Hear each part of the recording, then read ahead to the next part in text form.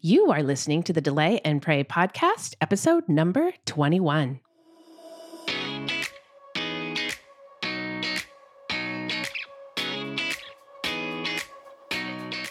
Welcome to the Delay and Pray podcast, where certified Catholic and weight loss coach Beth Bubick teaches you how to permanently lose weight through spiritual fasting. Get ready to gain faith and lose weight through a joyful transformation of both body and soul. Now, your host, Beth, the Catholic fasting coach.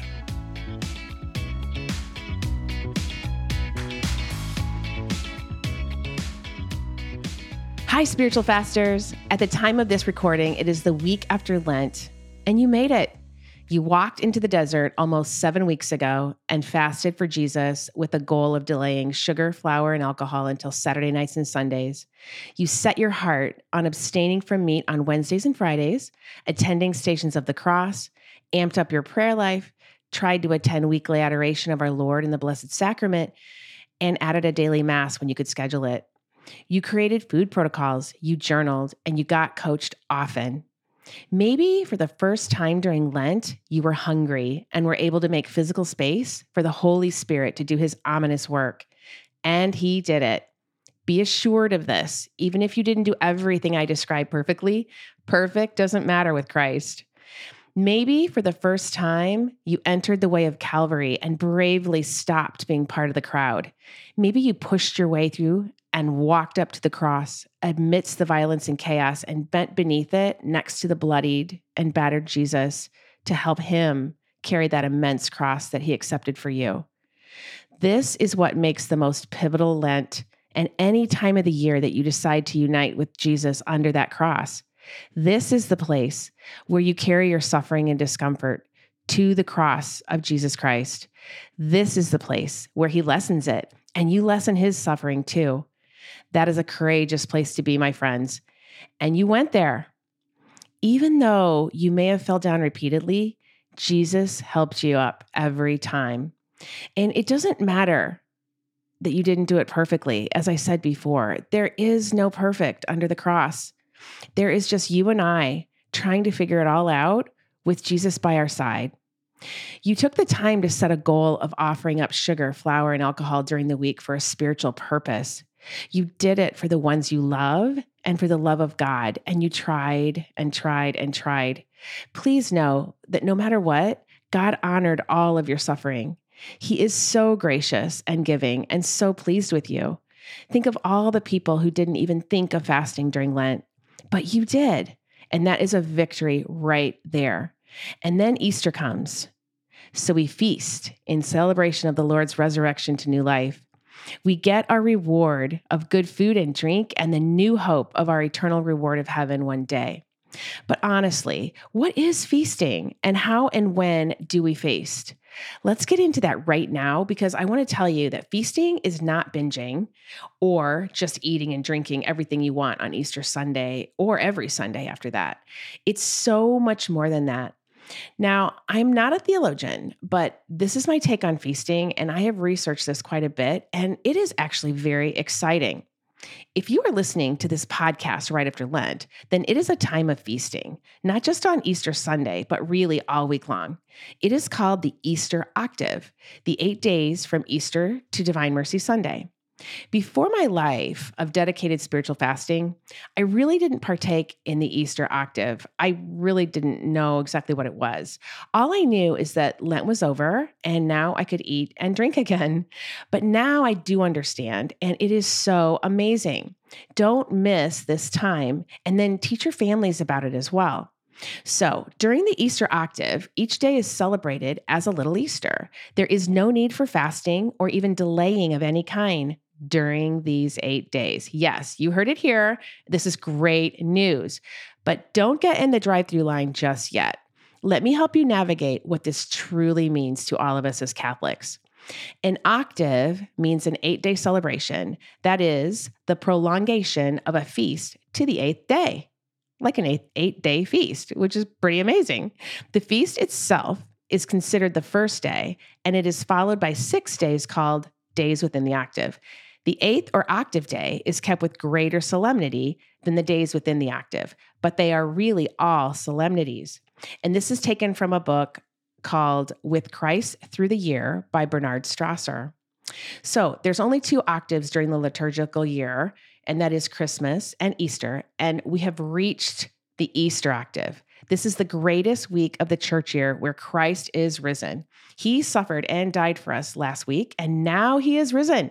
Jesus has conquered death and sin for us by his very death and resurrection. So we celebrate for 8 straight days. That long stretch of Lent and all of that delay, that suffering undertaken on our own part in preparation of our hearts and minds to meet Christ at the cross, is now a cause for celebration this week. And it was so worth it. Because of adding fasting to my prayers, I have found that I must enter into all the Good Fridays of my life with Christ, right beside him on the cross, to celebrate with him on all the little Easters on Sunday. The Good Friday has to come before the Easter Sunday, and we're learning so much about this, aren't we? During the entire year, we get to celebrate every Sunday as a little Easter, and every solemnity that is on the church calendar is celebrated as well. And this is what fasting does to your life, helps you actually live the church calendar all year long. So let's get back to the Easter octave. Easter week is the antithesis of Holy Week. Since the resurrection was the most significant event in the life of the Lord, where he made his divinity known to the entire world, Easter is the highest Sunday, and Easter week is the great week of the entire church year. No other feast is ever celebrated during this week. Again, this is from that book by Bernard Strasser, and I'll have that in the show notes. So the question is, how would we like to celebrate this feast? How would we like to celebrate the entire week of Easter? Let's begin with the definitions of a feast or feasting, and here are the ones that most resonate with me.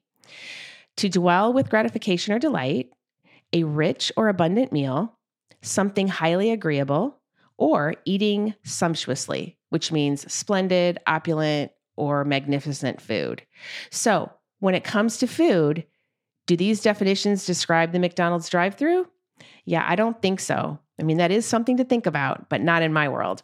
I think of a juicy steak with a baked potato and a glass of wine, one of my favorite salads filled with the best ingredients, including cashews or croutons, or even homemade supreme pizza. My daughter-in-law makes the best. So if we're talking about food, these things bring me gratification and delight. They're highly agreeable, and they really are splendid. And then I strive to eat just enough to glorify God in my celebration. And this is my plan for the octave after Easter. Still keeping the definitions in mind and glorifying God with my thoughts, words, and actions, I turn to Easter Sunday, the highest solemnity, and for me, the greatest feast day, where I will first and foremost celebrate the Mass and the Eucharist. This is the morning that Mass just comes alive for me. It is so profound as I attend in awe of what Jesus has suffered for me and my family, and I come to Mass in reverence, again, and in awe and in total thanksgiving for him. Then the celebration ensues. And, I have a large family of brothers and sisters, so several of us get together every Easter, and there's an entire kitchen full of delicious food and drink to consume in celebration. And I've learned in the past couple years to eat just 2 meals that day, including a small amount of sugar, flour, and alcohol. I will have a small amount of pasta, some green bean casserole, a roll with butter, and a glass or 2 of wine. And that is a feast for me compared to what I normally eat on a daily basis. I will have a salad and some protein too, and maybe a taste of dessert. So this is definitely the day that I feast on delicious food, but I also feast on connection and friendship with my family. I love this day as I dwell with gratification and delight on my little nieces and nephews running around the house with Easter baskets, hunting for candy-filled eggs. They are so cute. And I have 2 grandchildren on the way. So next year, Mike and I will have our own little guys toddling around. That's going to be so much fun. I also marvel at the Lord's promise as we also celebrate those special family members that have been initiated into the Catholic faith the night before. This year, it's my niece. How amazing that she is going to be initiated into the church on Easter and then baptizes her own child the next weekend as a Catholic mother, while my own daughter is named as her godmother. How good is the Catholic life here? All these things make Easter truly a day of celebration. It is way more than food, and that's my point here, way more. We can choose to overindulge on love and gratitude rather than food and alcohol. This is a mindset shift. And then the celebration is intended to continue for the whole week. We need not delay sugar, flour, and alcohol during the Easter octave, but be careful and make good, virtuous plans. It certainly wouldn't feel good to either body or soul to binge into gluttony either. Because there is a big difference. The definition of binging is to indulge in an activity such as eating to excess. We don't really want to do that. We don't want to eat or drink to excess. This is not the action that I want to partake in during this week. It's taken me a long time to break a cycle of addiction with sugar, flour, and alcohol. So I don't want to jump back into that vice cycle in the name of feasting for Christ. So what do I do? Well, I feast on different things, like I said before. After a few years of figuring this out, I allow myself to eat a small amount of sugar or flour or alcohol every day of the octave. Only one of those substances per day, though. This may look like this, like blueberries, maybe. I normally don't consume fruit on a daily basis, just Sundays. I can have a small chocolate, one of my sister's leftover dinner rolls that are amazing. And of course, I will slather that in butter as well. And then maybe a glass of wine on Tuesday evening.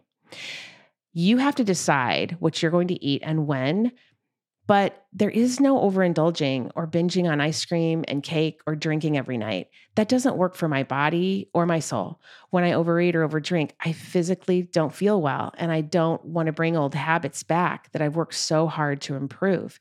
So I just let my hair down a little bit, and a little goes a long way. It feels good and celebratory at the same time. Eating to enough, consuming sugar, flour, and alcohol in small quantities and infrequently is the ticket to food freedom, even in celebration. There's another side to this as well, and that's those activities and connection that I mentioned. Just like we created a Lenten plan to stay on track, we need a feasting plan that allows us to treat our body and soul as gift so that we learn to celebrate the sacraments first and foremost, going to Mass daily during the octave, in true thanksgiving and celebration, attending adoration as much as possible during this week. You know, He is our greatest feast. Another thing you can do is take in the wondrous scriptures of the Acts of the Apostles at this time. During the Triduum, we saw Peter in despair, weeping in sorrow and full of fear. But here, during the Easter octave, we see his transformation in Christ. He's now strong and fearless. He's a preacher and a sharer of the good news. During the octave, we can join Peter and do the same with renewed vigor and love of God, being fearless and transformed. We can focus on healing others through our love of God. Also, when it comes to food, we can cook amazing meals that are appealing and satisfying to our taste buds, making savory salads and meals that you would not normally have during the week. And you can eat small amounts of sugar, flour, and alcohol, just don't overeat them. And I call this eating to enough. Overeating is a gluttonous habit that is really hard to slay, so don't bring that back if you can help it. Also, you can plan fun activities and savor the connection with your loved ones instead of overconsumption. Try visiting others and bringing joy and goodies to them. This is a great way to spend the octave. Move your body and plan great recreational activities to enjoy the beauty of nature. Use this week to thank God for His beautiful creation, for the power of your mind, and the miracle of your body. Use it to celebrate this amazing life we have been given in any way you can. Learn about and apply knowledge of the body-soul composite that we have been entrusted with. Our hearts are designed to know the good, the true, and the beautiful. Your search for these things will bring you great peace. Start that search this week. Also, lean into the wisdom of the church and do some research into what she does teach. Try to be as obedient as you can to the laws of the church that in her wisdom have structured a life of the highest good for her children. Abstaining from meat on all Fridays of the year is a good start. And again, this is not needed during the octave, by the way. This, my friends, is true feasting on all of life and going out and spreading the good news of the gospel, just like the apostles. One of my clients who just finished the coaching experience told me that she was out to lunch with a friend, and the friend told her that she was glowing with a positive energy that her friend could just feel. And that is the power of the Holy Spirit coursing through us to serve the whole world. He wants to glow and flow through all of us. This can be done through spiritual fasting. Let Him flow through you in celebration during the Easter octave.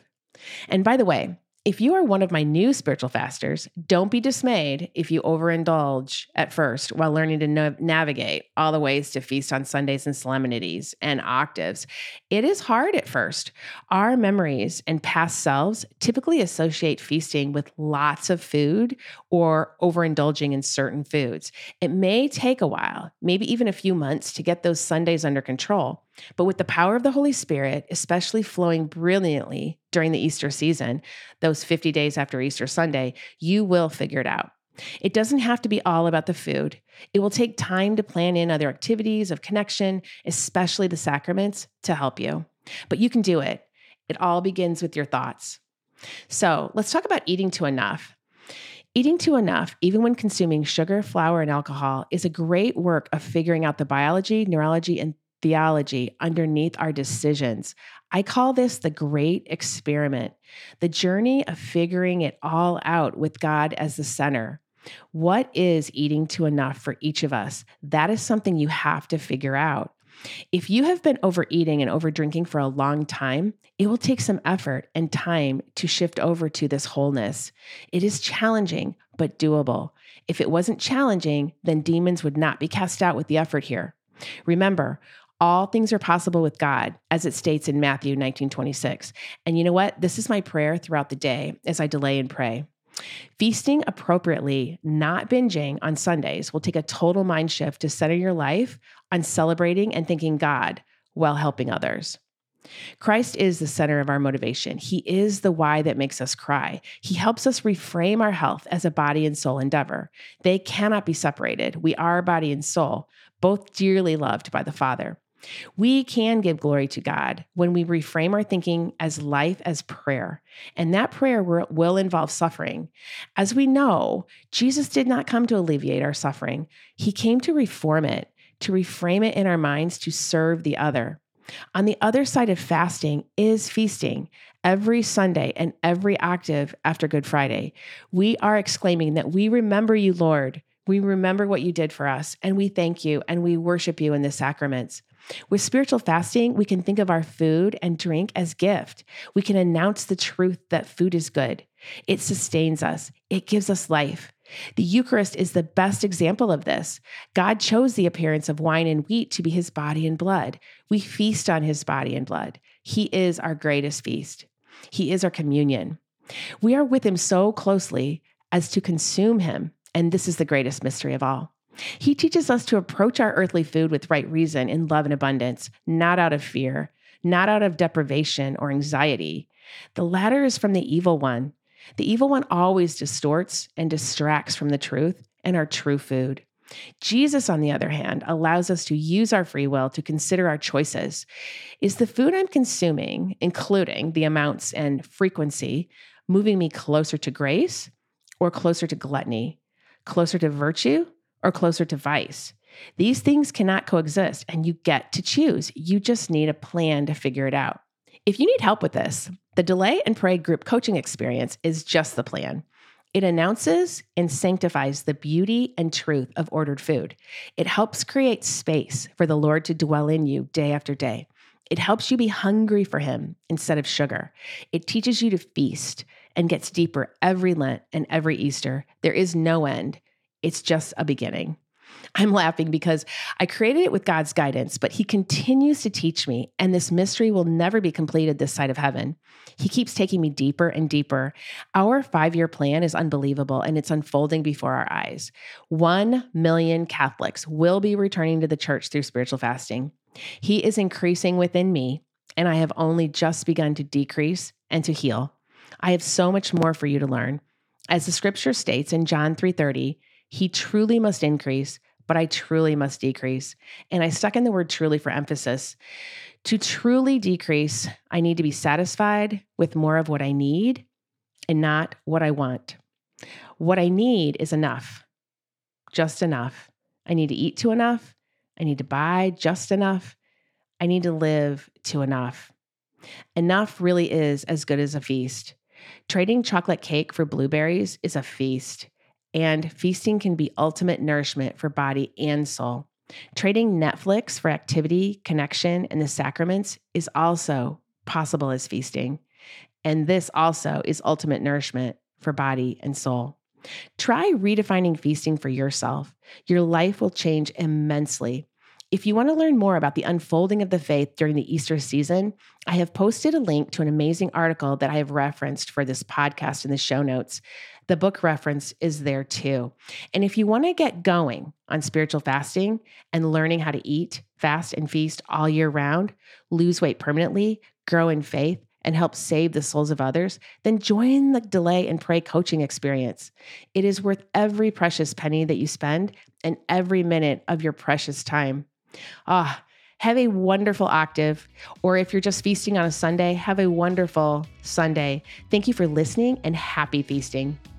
Also, if you found this podcast useful, please subscribe to it and leave a 5-star review so others will hear the great message of spiritual fasting and how to feast. The last thing we want to do is go back to our old habits after Lent. The goal is to celebrate the risen Christ and our virtuous win over vice as well. Have a great week, my friends, and I will talk to you next time. May God bless you and keep you always. If you are interested in learning more about spiritual fasting and permanent weight loss, then come join my course, Delay and Pray, a 12-week guided course for weight loss through spiritual fasting. You won't go through it alone either. I will be there to coach you every step of the way. This is a group coaching program where you are part of an amazing community of like-minded Catholics who have the same goal as you, to bring about miracles while losing that weight permanently through spiritual fasting. Your purchase includes an online course detailing what spiritual fasting is, how to do it, and all the tools you need to get you the results you're longing for. Head over to my website right now at thecatholicfastingcoach.com and get the details on how to join. And don't forget to follow me on Instagram, Facebook, Pinterest, and LinkedIn to always get the latest daily information to help you keep fasting, my friends. Can't wait to see you in there. May God bless you and keep you always.